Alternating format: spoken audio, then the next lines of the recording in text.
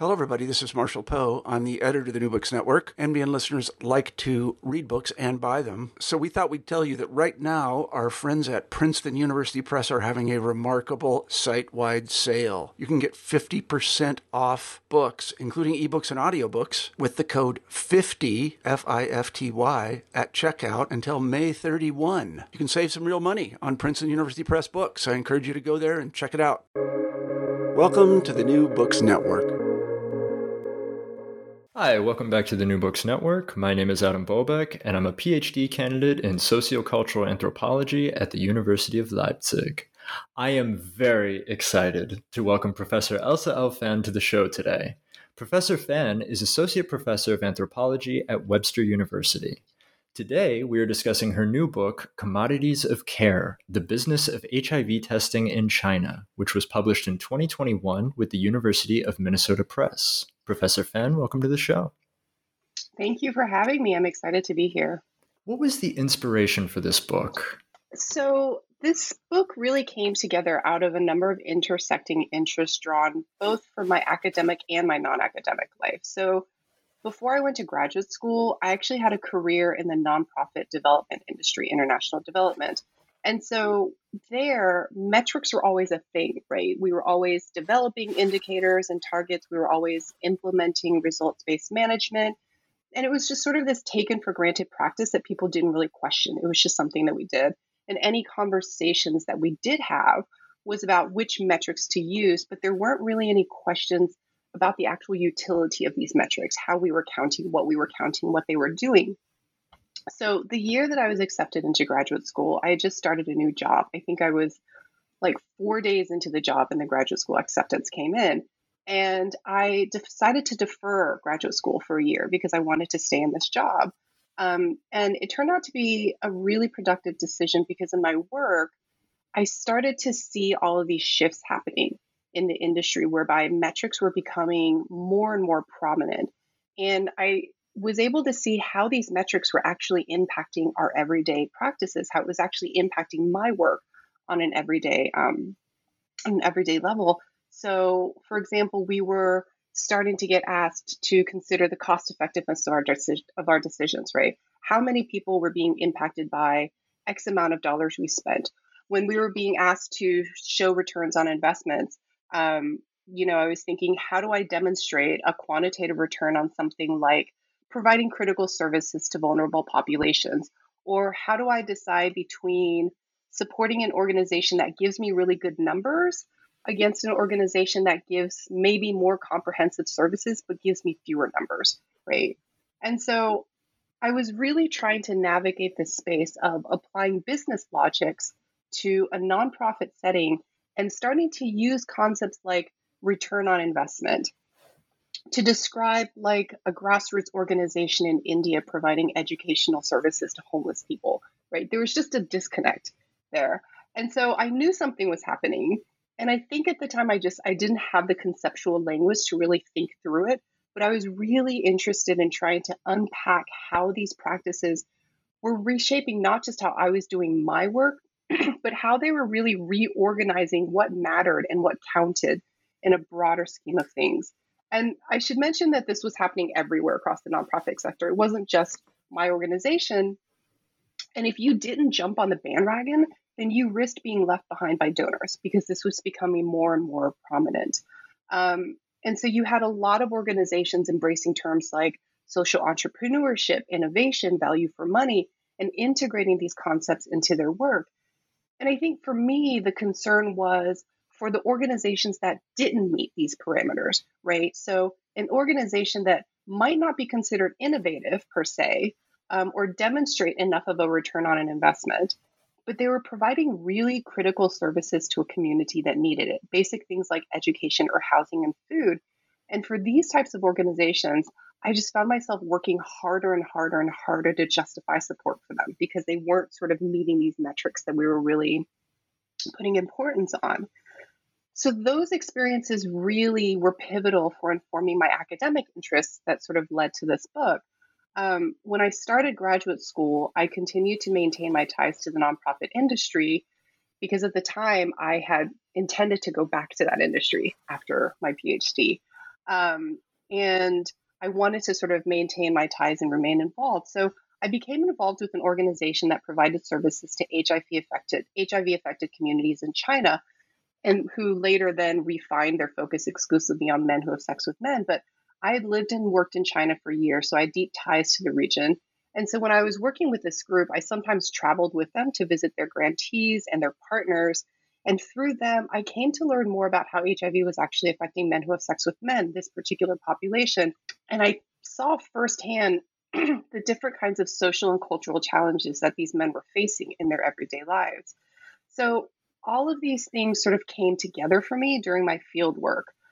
I happened to get involved at a time where men who have sex with men, or MSM, became a key population for the public health community in China. And at the time, the leading route of transmission had shifted from people who inject drugs to sexual contact. And this drew increased attention to the role of MSM in the epidemic in China. Plus, there was a whole influx of international funding coming in from donors who channeled their money into targeting MSM in HIV intervention. So, for example, the Global Fund had scaled up their money and support for this population. The Health Fund, which is an international organization that I worked with, adopted performance-based financing to expand MSM testing, and they had a huge MSM testing initiative. And AIDS in China Fund is another group I worked with. They also shifted their priority to MSM. So during the time of my field work, testing MSM really became this sort of key strategy par excellence to address and control the epidemic in China. And most of these organizations had a component of MSM testing, but they also utilized in some form or another metrics, right, to measure outcomes and account for their money. So the Health Fund, for example, with their performance-based financing, tied monetary incentives to the delivery of specific targets and indicators. And grantees had to meet these targets if they wanted to get funding. So a lot of the things that I had seen in my non-academic life, I was now watching play out in these global health spaces. And I was able to sort of analyze them from different perspectives, right? Because I had been on sort of both sides of the fence of these things. So I became really interested in tracking what these practices were actually doing on the ground, right? How they were redefining the parameters of care, but also how they were remaking persons. They were remaking communities in really unexpected, and I would even say deeply meaningful ways. And I think that's the thing that surprised me the most, is that it wasn't just that there were all of these things happening around counting and metrics that reorganized institutional practices. I think that's a given, but that these things could also enable new subjectivities to be formed and new ways for men to sort of think about themselves and reimagine their lives. So, yeah, that's sort of how this book came together. Could you elaborate a little bit on what audience you have in mind for this book? Yeah, I think that's a great question. I think for me, because I came from this very sort of non-academic background and transitioned into academia, I really envisioned this book to be accessible to a greater public. So, excuse me, obviously, I'd love for anthropologists to read it. And specifically, I would love for anthropology students to read it, right? Undergraduate in particular. But I also hoped that people working in global health spaces, so NGOs, community organizations, donors, even, right? Global health donors who are involved in funding and supporting these kinds of interventions, public health professionals, would also read it, that it would be accessible to them, because I think many of the things that I talk about in this book, they're not new, right? And that's something that I should point out. I know in anthropology, there's currency always placed on what's new about it. Metrics and the kinds of practices that I'm talking about in this book are not new. So I was less interested in the newness of it, but I was really interested in what these things were doing, right? In unexpected ways, the kinds of unexpected things that come out, and also how these things travel. And so I really hope that a wider audience of global health and public health people, of students, of medical anthropologists in industry spaces will have access to this book, specifically because these are the people who are actually involved in designing and implementing these types of interventions. And I think it's always important to understand how these interventions play out on the ground, right? Sometimes in ways that we don't necessarily expect them to, but to also perhaps have a moment of reflection when they're sort of designing these programs and thinking about what exactly are we doing and how can we do it better. In the introduction, you write that Euro-American notions of sexuality that inform most international interventions are especially ill-suited to the Chinese context. Why is that? So I think that in many Euro-American contexts, sexuality tends to be organized around sort of discrete categories, right? Heterosexual, homosexual, and it exists in a domain that is separate from, say, your family or other parts of your life. And in these contexts, sexuality is really underpinned by this notion of an autonomous, independent person. And sexual identity, in many aspects, tends to be relatively central to one's personhood. But whereas in China, personhood tends to be organized around social relations, notably your family. And men have very specific roles in society, which is to carry on your lineage through your children. So, in many ways, your sexuality in China is ancillary to your social role as a husband and as a father and as a son. And being a good son ultimately means becoming a father and fulfilling that social role. Because historically in China, sexuality has always deeply been tied to your kinship systems. And these ties continue to be really, really important. So I remember this particular incident that happened once during my field work. I was attending a public workshop that was organized by the Chinese branch of PFLAG, the parents and friends of lesbians and gays. And so in southern China, a Chinese woman started her own branch of this organization. And so they held this meeting for parents and their children as a way to sort of share experiences and for parents to share their stories with others in hopes of helping other parents accept their children and sharing their experiences of it. And at one point, a mother who came with her son stood up and shared her story. And she said, after learning that her son was gay, her first thought was, this is my only son. What if he doesn't give me grandchildren? That was her first thought. And she actually considered asking him to marry a woman, have a child, and then divorce the woman, because at least then she would have a grandchild. And as she was telling the story, she admitted to the audience that she now realizes how wrong her thinking was. But at the time, her only concern was having a grandchild, regardless of her son's sexual preference. She wasn't necessarily thinking at the moment about how that decision would affect the woman. So it was a really sort of reflective moment for her. And I think she shared that as an example of how she came to accept her son. But as I was listening to her, I actually thought that her story was deeply honest, right? Because it was something that many Chinese parents could relate to, but I suspect that very few American parents could relate to. And to this woman, it mattered less that her son was gay and more that he might not give her a grandchild and fulfill his social obligation. So I think this story speaks to sort of how sexuality works differently in a context where a man is defined more by his social role than his sexual one, and how those considerations actually then shape the kinds of sexual decisions that he makes in his own life. So it's very common in China for men who have sex with men to marry women and live publicly as heterosexual men because of that social obligation. And in fact, some of the most vocal activists I had met in my fieldwork had this arrangement, right? And it was perfectly acceptable and perfectly compatible with everything that they were doing.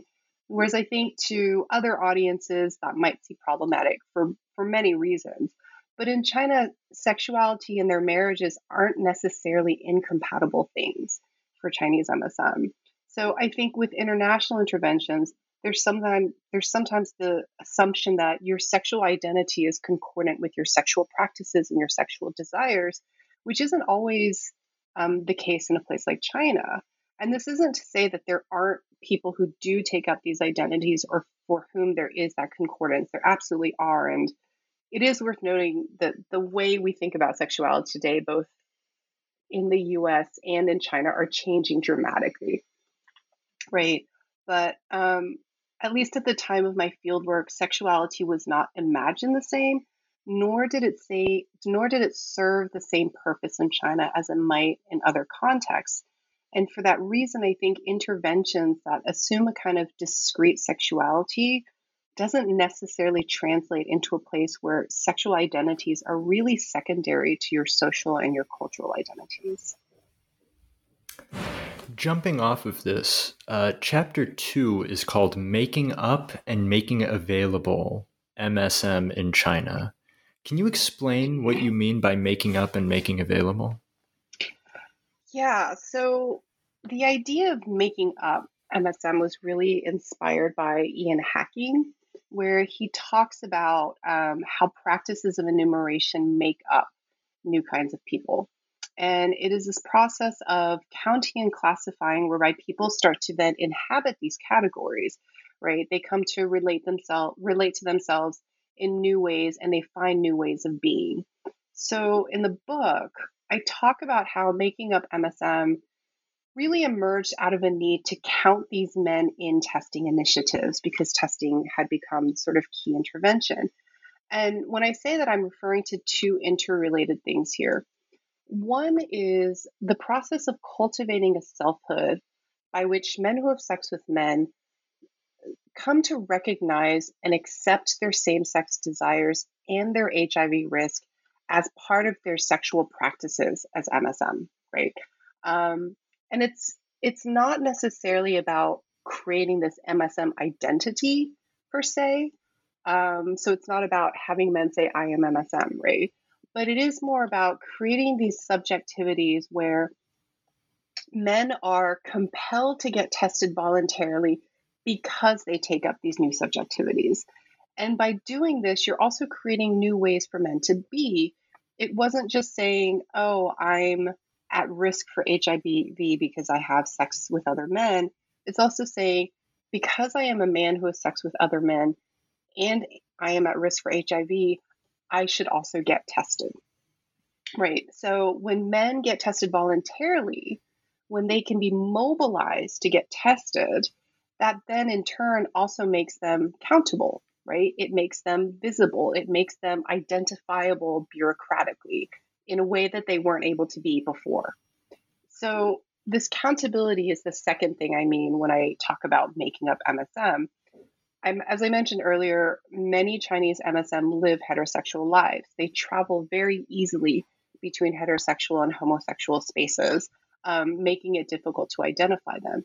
And that's always been a key public health challenge to reaching this population for HIV testing.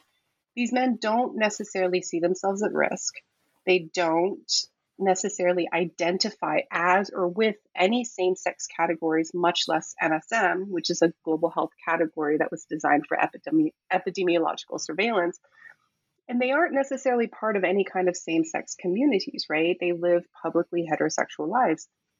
So they were, for all intents and purposes, an invisible and an uncountable population for which there is very little data about, especially in relation to HIV.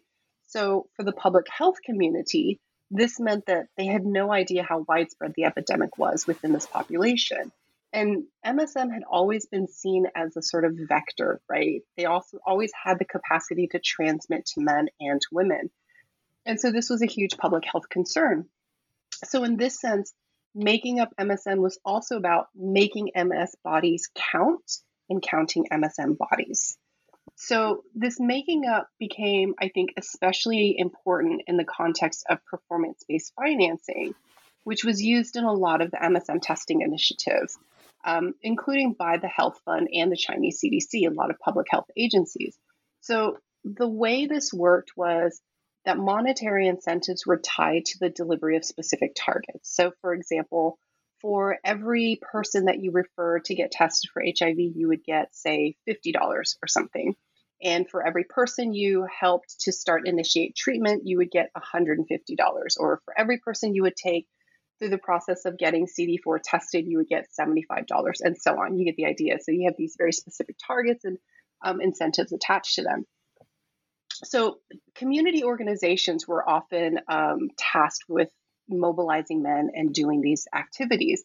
And for them, if they didn't meet these targets, then they risked not getting any contracts in the future because they had to meet specific targets. And so their financial sustainability was really tied to meeting these targets. At the same time, this mechanism was actually a way for donors to account for how their money was spent. They could say they did 100 tests, I spent this much money, right? And it enabled them to calculate value for money, right? Maximizing the health impact for every dollar spent. So for instance, it cost us X amount of dollars for every HIV positive case we found, right? So these calculations were important because they informed how donors made their decisions of who to fund. And this is what the Global Fund does on an international scale. If a recipient country shows low performance, the Global Fund says, we're going to redirect our money towards recipients that deliver better outcomes and more cost effectiveness. So this is actually at one point what happened with sex workers. The Health Fund originally had sex workers as part of their testing initiatives. But over time, they started noticing that there were very few HIV positive cases being detected among sex workers. And so when they did a review, they basically decided to remove sex workers from the testing initiatives because they said, well, the amount of money we're spending to detect one HIV case in this population was way more than the money we were spending to detect way more HIV positive cases in MSM, right? And so it became a matter of sort of what was more cost effective and where we want to redirect our resources, which makes sense from a public health standpoint. But what this meant is that for MSM and these community organizations to continue receiving donor support, they needed to continue to show good value for money or run the risk that they would get cut off from international support. And this also meant that they needed to have MSM to test, right? And so all of this is to say that making up MSM and making them available for testing, meaning having these men come to see themselves as part of this risk group and be compelled to voluntarily get tested, these men are now made available not just for testing, but also as data points for epidemiological surveillance, as financial units to measure cost effectiveness and value for money, as commodities that can be transacted for monetary incentives, or as political capital to safeguard future contracts for community organizations.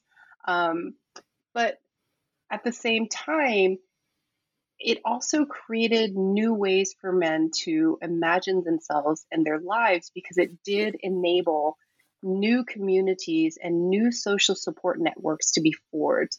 And I think that was deeply meaningful to the men involved. So sort of the making up and making available did all of these things in, I think, sort of expected and yet at the same time unexpected ways. And you go into such detail on this in chapter 2. It was one of my favorite chapters. I really enjoyed getting into the depths of how all of this occurs. Thank you. One thing you've talked about already, but maybe you could touch on it a little bit more, is why MSM became such an important group for HIV testing in China. Right. I think that there are multiple parts to this question. So first is, how did MSM become an important group to the epidemic more broadly in China, right? So historically, MSM have largely been marginalized from HIV interventions, partly due to the lack of data and partly because they were a difficult to reach population. And these things go hand in hand, right? You have no data because they're hard to reach, so you have no data. So for the most part, for the longest time, MSM didn't really garner the attention of the Chinese government, which means there were very few resources sent their way. I think it wasn't even until 2003 that this population was integrated into the surveillance sites. So they were sort of excluded for the first few years, and there was no surveillance data on them. But the community itself had been advocating for years, trying to alert the government and public health officials to increasing rates of HIV. But, it fell on deaf ears, right? Because they just weren't sort of taken seriously. So it wasn't until the epidemic itself pivoted in the mid 2000s in China, where sexual transmission overtook drug use as the leading transmission route, that the government actually started to pay attention to MSM, because now they were starting to see more and more rates among MSM. And public health experts in particular were worried about the capacity for this group to transition HIV into a generalized epidemic. So most of the public health people that I spoke to believed that the sexual transmission was actually being driven by MSM, right? Even though the data was sort of saying it was heterosexual contact, they believed that it was being driven by MSM. And they presumed that most of these numbers indicating heterosexual transmission were actually men who have sex with men that were, quote unquote, hiding, right, their sexual practices, as one person told me. So another factor in bringing MSM to national attention is actually the role of global health donors. So for years, international funders made really important inroads into galvanizing the government into taking the epidemic seriously. And some of the earliest donors to address MSM included the UK's Department for International Development, or DFID, and later the Gates Foundation supported a nationwide survey of MSM. So they were really key drivers in sort of bringing MSM into national attention. And the Global Fund had actually been a key player in China's HIV efforts, and they included early on MSM into their funding cycle. So all of these things sort of converged to really thrust MSM into the foreground of the epidemic itself. So that sort of leads to the second part, which is how testing as an intervention became important to HIV. So in general, China has historically had very abysmal testing rates, right, among the general population, but especially among MSM for many reasons. Most of the testing is done by government agencies, and there's historically been a really strong history of distrust between this community and the government. But there were also other things like low risk perception rates, confidentiality concerns, stigma. And so that really those were barriers to men going to get tested in any of these sites. But so not only were the testing rates among MSM low, but studies also showed that very few men knew their HIV status as well. And this is what really concerned public health experts because they weren't getting tested. Some of the earlier interventions that involved MSM really came from the community itself. So they were doing things like telephone hotlines or venue-based activities, workshops, peer-based education, and condom promotion. That was a really big one. Everyone was doing condom promotion. But these activities offered very little substantive data in terms of how widespread HIV was within the community. They couldn't tell public health experts how many men were HIV positive, how many knew their HIV status, how many were on treatment. And so having said all that, I think MSM became an important group for testing because testing became a tool that could remedy all these problems if it could be appropriately scaled up within this population, right? Because for one, testing can make MSM knowable and countable in ways that had not been possible before. So here you have a population that, for all intents and purposes, had remained marginal and hidden from the mainstream. And now you have an instrument that is able to elicit all this information about them, medical and personal and sexual and bureaucratic. And I think that's a pretty powerful thing. But at the same time, testing also had the capacity to diagnose and measure, right? It can tell you things like, it can give you data about how many people are HIV positive. I tested 100 people and 15 people tested positive. It can be used to calculate cost effectiveness. I spent X amount of dollars per HIV diagnosis. It can tell you how many people know their status. I tested 100 people, 15 people came back and knew of their status. Can help you track the number of people that started treatment after testing positive. So again, you're making MSM knowable in all of these different ways. So I think that's why MSM became so important to these testing initiatives. But I also want to mention how I think testing has been really important to MSM also, right? So I spent a lot of time with Jonah, who is the director of AIDS in China Fund, which is one of the organizations that I worked with. And I think I mentioned them earlier. They also implemented MSM testing initiatives, but unlike the Health Fund, they didn't ask for targets and they didn't have metrics attached to their programs, although they did ask their grantees to report numbers.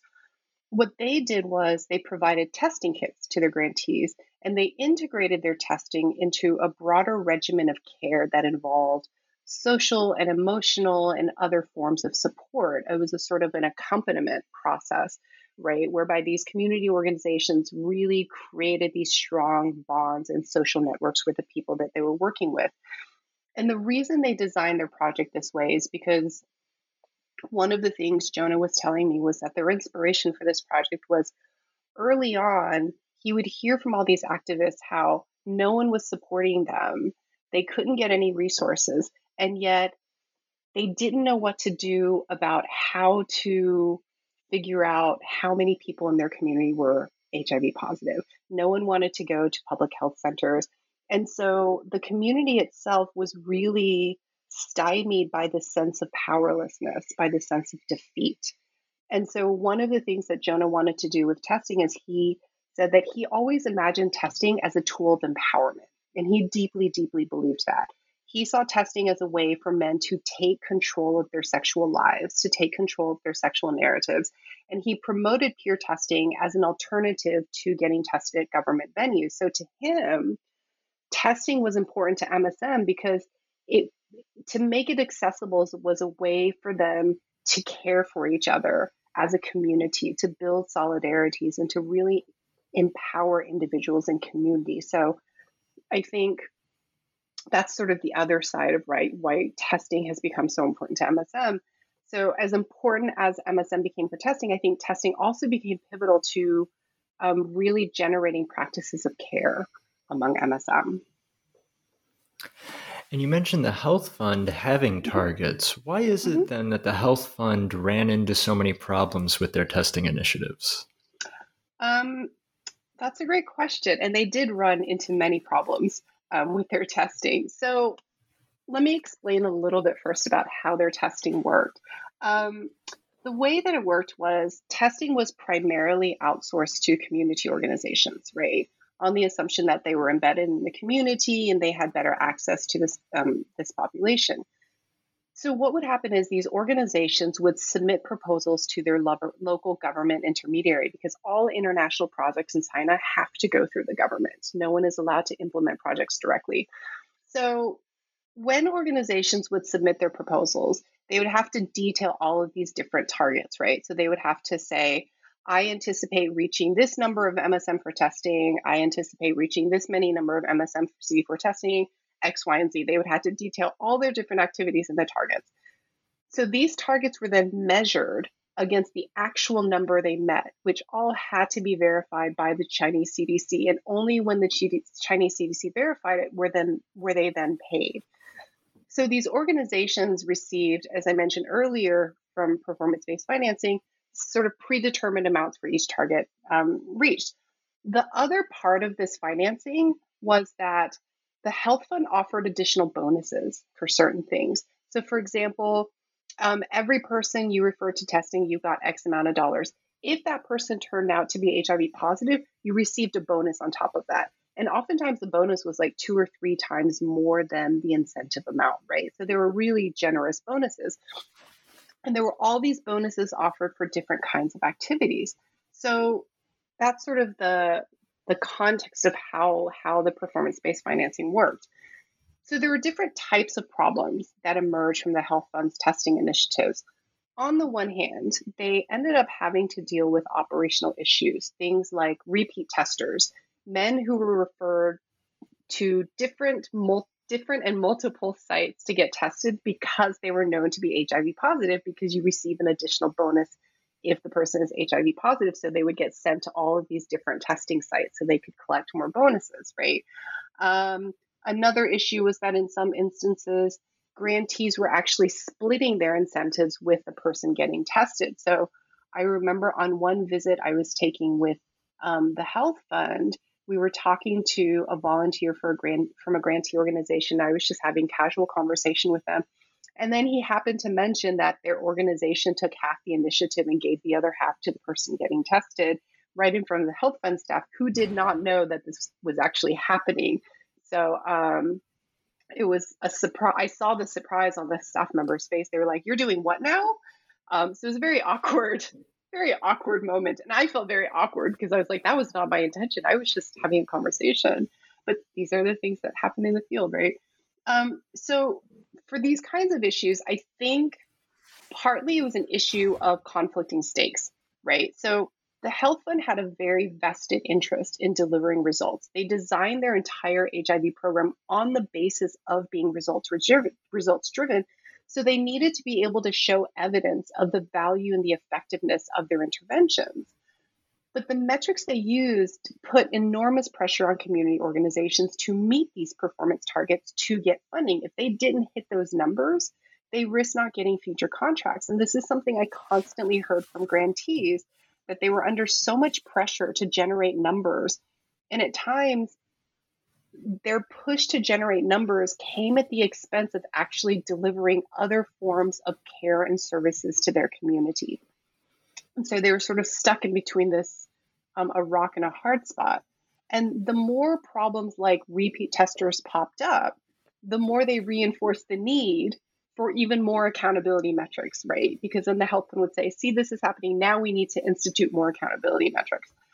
So I think that this issue is actually linked to the way that community organizations operate within China. And this is part of, I think, the importance of understanding the broader social, political, and economic context in where you're working, right? I think this actually speaks to one of the problems of the assumed transportability of interventions, that you can sort of move them from place to place. Because in China, the government has historically had a really strained relationship to non-state actors, and especially community organizations. Any organizations that do any kind of advocacy work, any kind of work with sensitive populations, or any organizations that are primarily funded by international donors. But in the HIV sphere, international funding has, for the most part, made up the bulk of support for years and years. And they directed their money specifically to community and grassroots organizations, not government entities, right? And so starting in about the mid to late 2000s, most of the international donors started pulling out of China, especially with HIV. And at the time that I was there doing field work was when the Global Fund actually ended up closing its doors. And they had been like a key funder for years. So when the Global Fund left, a lot of these community groups basically just shut down, right? They just had no more source of funding, and the government wasn't exactly forthcoming with support. So in this context where funding itself from day to day is so precarious, I think the incentive to meet your targets takes on a whole different meaning, right? So that was one set of problems. I think the other set of problems the health fund faced was low testing rates across a lot of their program sites. And a lot of these places tended to be the smaller, more second-tier cities where social expectations for men are much more acute. And here I think we have to then go back to your earlier question about sexuality and making up MSM. You're targeting a group of men who don't identify as or with same-sex categories, who live heterosexual lives and don't see themselves at risk for HIV. So they're unlikely to come to a community organization to get tested. I think the other reason they ran into these problems is that in many of these second-tier cities, there's really no sense of community to which MSM could belong.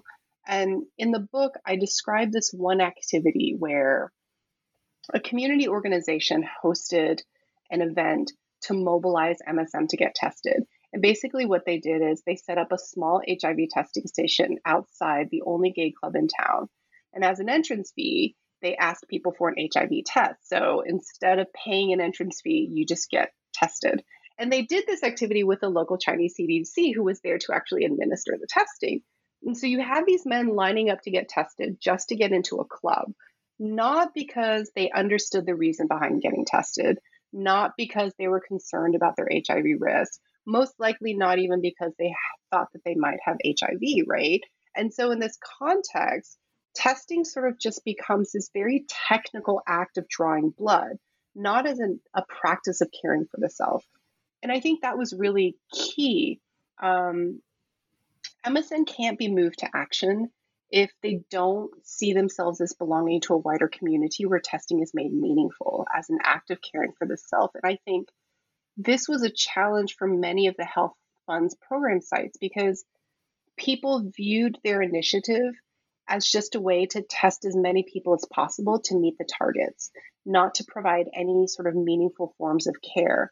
And in turn, staff at the health fund often complained to me that people just saw them as a bank, not as an organization that was actually trying to prevent HIV. So, there is this different kinds of perceptions. I do want to say one thing, though, is even though the health fund encountered all of these different types of problems with their testing, it doesn't mean that the program failed. And if anything, I would argue that their initiatives, despite the caveats, actually succeeded in very important and unexpected ways. They made really important institutional inroads. So their use of performance metrics have actually been integrated into the public health system, at least in relation to how HIV is being carried out. Testing is now a favored HIV intervention by the Chinese CDC. And I remember talking to a friend who told me how successful the health fund has been with their program because they managed to institutionalize testing and performance metrics into the government system. And I think by doing this, this speaks to how these kinds of practices can reshape what counts in prevention and care. It can validate technical solutions that are divorced from their social and cultural context. And the risk of that, I think, is it marginalizes the very hard and unmeasurable work of care that I think becomes so important in programs to address HIV and especially vulnerable communities like MSM. And so now, could you talk a bit about self-affirmation projects and how they work? Yes. So the self-affirmation projects, 自我认同 is the Chinese term, and it loosely translates to self-identity, but I think that's a bit of a misnomer. It actually refers more to self-affirmation in the sense of really accepting oneself. And as I talk about in the book, these initiatives actually played a really pivotal role in making up MSM. So I do remember the first time I encountered this project.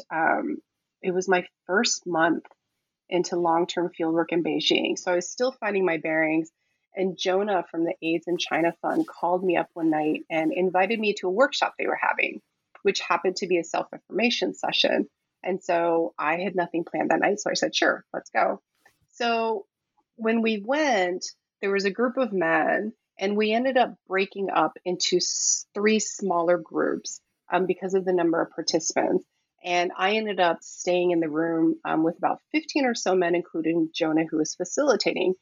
And I just remember everyone we sat in a circle and we just sort of went down one by one, and everyone just started telling these really personal stories about intimate moments of their lives. Luckily, I did not have to, which was great. I was terrified when it came to me. But as everyone was sharing these stories, you could just feel this kind of intimacy starting to form, right? And I think that that's really at the crux of these self-affirmation projects, that it's cultivating this community and this intimacy between participants that not only gives them a support network, but it also affirms their same-sex desires, right? And so the way that Jonah, who's one of the architects of this project for AIDS in China Fund, explained it to me is that he says, when men accept their desires, then they're more likely to respect themselves and act responsibly by using condoms, for example, to protect themselves. And so these projects are really about helping men get there. And it's worth noting that most of the men in this meeting and in the other self-affirmation projects that I participated in, they were almost all married to women and have children, right? They live publicly as heterosexual men. So the point of this project is not to disrupt those lives, or it's not even really to change them. It's certainly not to out them or help them come out. That's not the goal. It's just to help them develop a positive view of themselves and a positive view of sex, and their desires that might mitigate risky behaviors. So the way that these projects worked, at least with the AIDS in China Fund, is that they involved a series of weekly sessions among a small cohort of men, usually about 10 to 15. And each week is organized around a very specific predetermined topic. So, for example, one week they'll talk about your first sexual experiences, or another week they'll talk about their public and private personas and how they navigate these different kinds of lives. The idea is that these sessions really provide a safe space for men to talk openly about their desires through this shared intimacy, to develop a positive view about sex, and especially same-sex sexual relations that will help them make safe sexual choices. So, I mean, in some ways, this project is similar to the other kind of coming out programs that you saw early days in the epidemic, right? Things like the greater involvement of people living with HIV promoted by UNAIDS, where people living with HIV publicly disclose their status. But in this case, it's men who have sex with men publicly sharing their sexual desires and experiences with others, but also their missteps, right? It's also a sort of reflection of their sexual choices. And other anthropologists have written about how these kinds of activities do different kinds of work, right? So they help to consolidate and responsibilize the self. And I think this is where self-affirmation played such an important role in cultivating selfhood among men who have sex with men.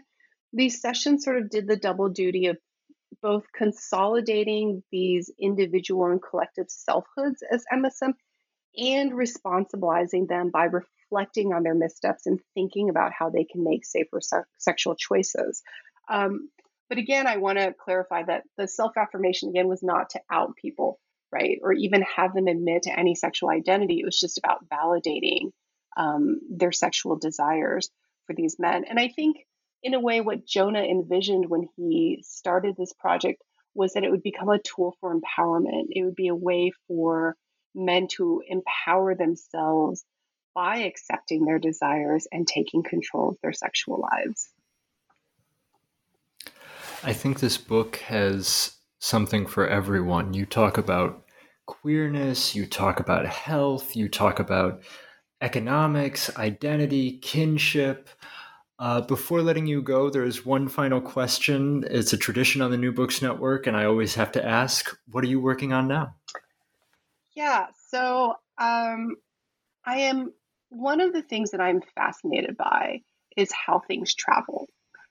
Because this book is really about looking at how global health practices and ideas and interventions really travel across different social and cultural contexts and what they do as they travel. And so my next project continues this thread of how things travel. So I'm actually collaborating for the first time with a colleague. You know, in anthropology, we usually do single, you research alone. So this time, I'm working with a colleague, which I'm very excited about, on tracking how cancer travels. So we're looking at how knowledge and cultural beliefs about breast cancer travel among Chinese immigrants across Taiwan and the US, and how these ideas shape the experiences of women. And we have a particular interest in Taiwan because it is a place where biomedicine and complementary and alternative medicine coexist, and they're used equally in medical care. But both my colleague and I have a lot of personal experiences with this topic. And it was always interesting to me to listen to my Chinese relatives talk about breast cancer and the way they understood it, not as a biomedical phenomenon, but as part of their social worlds and specifically their social relationships, right? It was not a medical thing. It was always a social thing for them. And I think this understanding shaped the way that they approached and treated their cancer.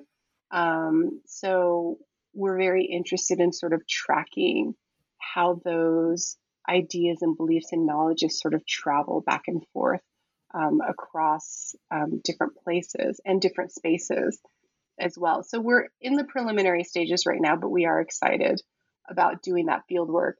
And previously, I had been working on a China-Africa project to track Chinese global health interventions in Africa.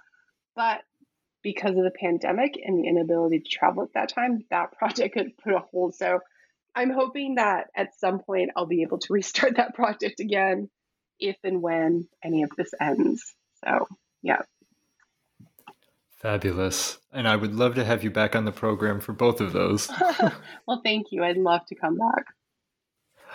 The book is Commodities of Care, published in 2021 with the University of Minnesota Press. Check it out. Professor Elsa Elfan, thank you so much for joining me today. Thank you so much for having me. It was fun.